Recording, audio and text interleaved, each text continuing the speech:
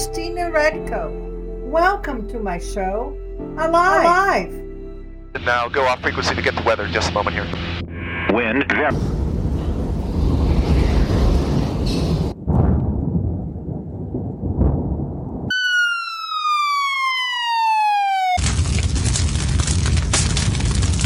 It's the end of the world. Storms, floods, heat waves, and fires. That is the California weather with climate change. How can we reverse all that? Our guest today, Didi Perhouse, responds by making another question. Can we rehydrate California?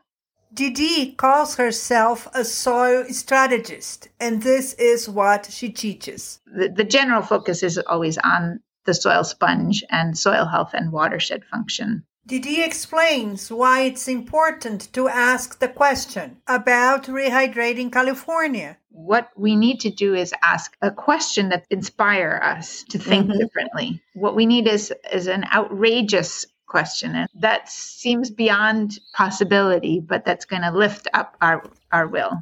The important thing is not getting the right answer, but uplifting your questions, constantly asking better and better questions and getting more and more people involved in answering them. You don't do a Q&A where you're the expert, and then you build on each other's questions and build that sense of curiosity. It was this curiosity that allowed Didi, together with the Australian soil microbiologist and climate scientist Walter Jenna, to travel through California asking the question, can we rehydrate California?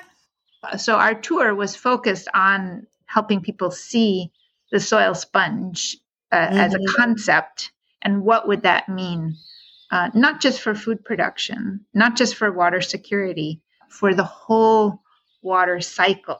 Like, how do transpiring plants, for example, in the Central Valley, if we had cover crops, how would that cool the Central Valley enough to suck the air up over the coastal range and down into the Central Valley again? So the Central Valley is now back to what it used to be, which was a series of wetlands.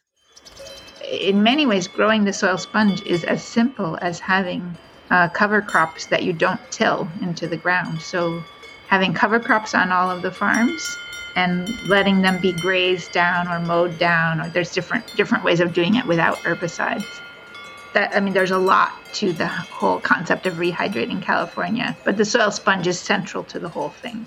Around the same time that Walter and I did that tour, another scientist named Michael Kravchik came through and also did a speaking tour. His work is focused on micro dams and getting water to slow and sink, a little bit more like the permaculture idea. Keep note, soil sponge and micro dams. It's worth distinguishing between those two because together they're kind of a whole system. When I say sponge, I'm talking about the porosity of the soil structure itself. I'm not talking about just the landscape's ability to stop water and soak it in by having a big pond or a dam or something there. I do think that in certain situations, that's also necessary to find a way to slow the water with structures. Once the landscape is going, that shouldn't be very necessary because the plants themselves are like billions of little micro dams that are creating that turbulent flow that slows down the water instead of a straight flow where the water can speed up. And in a natural landscape, also beavers would be building some of those structures in the streams to slow the water down. But we killed off all the beaver in the West. Sounds of trickling water come from a beaver dam. Let's talk about the microdams now. So Michael Kravchik had come and been also giving talks about slowing and sinking water. And I think that captured people's imagination a little more because it was clearer what they could do, create a dam, like then I feel like I did something. But if I just have a cover crop and there's this invisible sponge growing underground that I can't see, I can't show you, I don't feel like I did that. It is invisible. So that's been the challenge. It's like everybody wants to dig a pond or make a dam or whatever because you can have some fun with equipment and you can show your friends.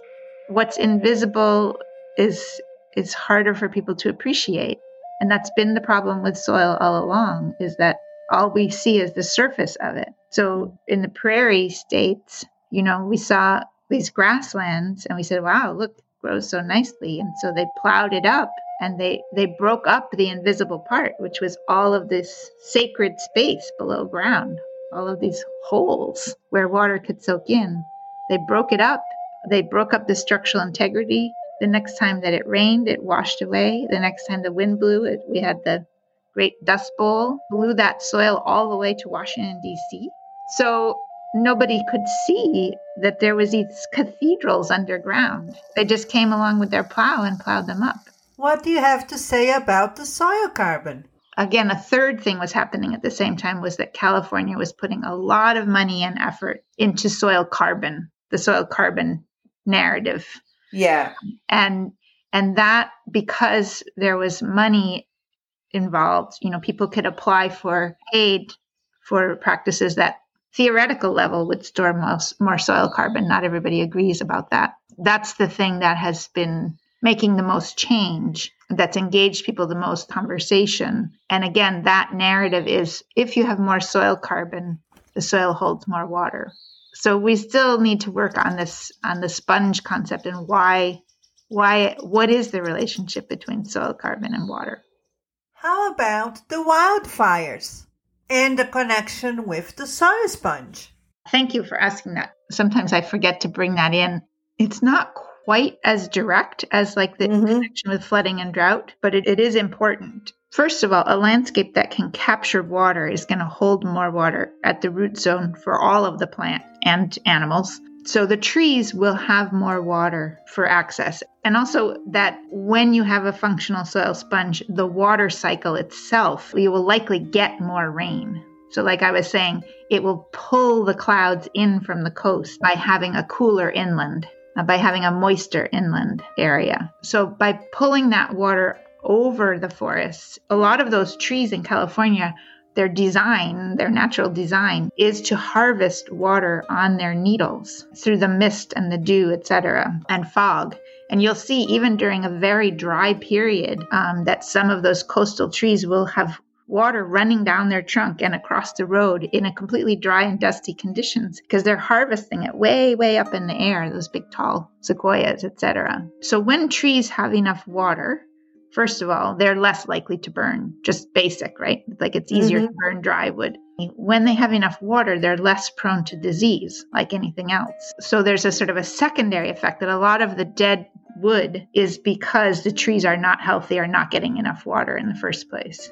Probably the most key effect is that if you don't have a soil sponge, the soil itself is not moist enough to support all of the saprophytic fungi, which are the decomposers. So when branches, leaves, needles fall on the ground, or when a tree dies and falls over, it doesn't decompose. It slowly oxidizes from the sunlight, but it doesn't get naturally decomposed by the biological workforce, by those saprophytic fungi, by the chewers and the shredders and all of those insects that should be living in a healthy ecosystem. Then you have a huge fuel load.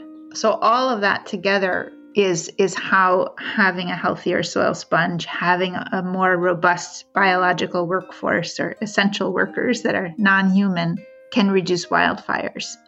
Here's the beauty of the soil sponge. It's all connected. It's all interrelated. It's all nested, as Carol Sanford likes to talk about. And the beauty of that, though, is that we can take one intervention, one nodal intervention, which is understanding and growing, creating conditions in which a soil sponge can grow. So if we do that one thing, to understand the soil sponge, to understand flows of energy within a living system, that can address pretty much everything that we're worried about with the climate, with public health, even with conflicts over resources. So it can address CO2, rising CO2 in the atmosphere, right? By putting that CO2 to work at building life.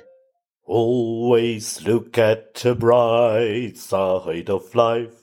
Da-dum, da-dum, da-dum, da-dum. building plants building themselves, plants feeding carbon out through their roots in the form of carbohydrates and sugars that then becomes the bodies of all of the living things underground, builds and rebuilds the sponge. It can address the temperature change, not only through the carbon, through reduced CO2, but also through transpiration, through just having more soil moisture. It makes a cooler region. So we can get regional cooling and potentially even global cooling just by having a soil sponge.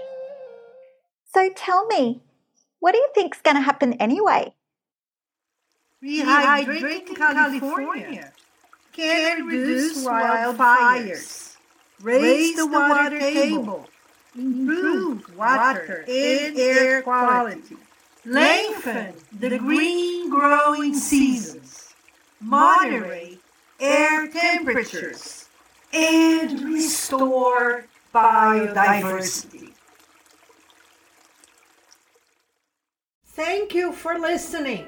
Please share, subscribe, support, and rate this show and all those amazing things you do with podcasts. Just go to alivepodcast.net. Engage with Alive by recording your questions into podinbox/alive. This show celebrates the wonders of being alive.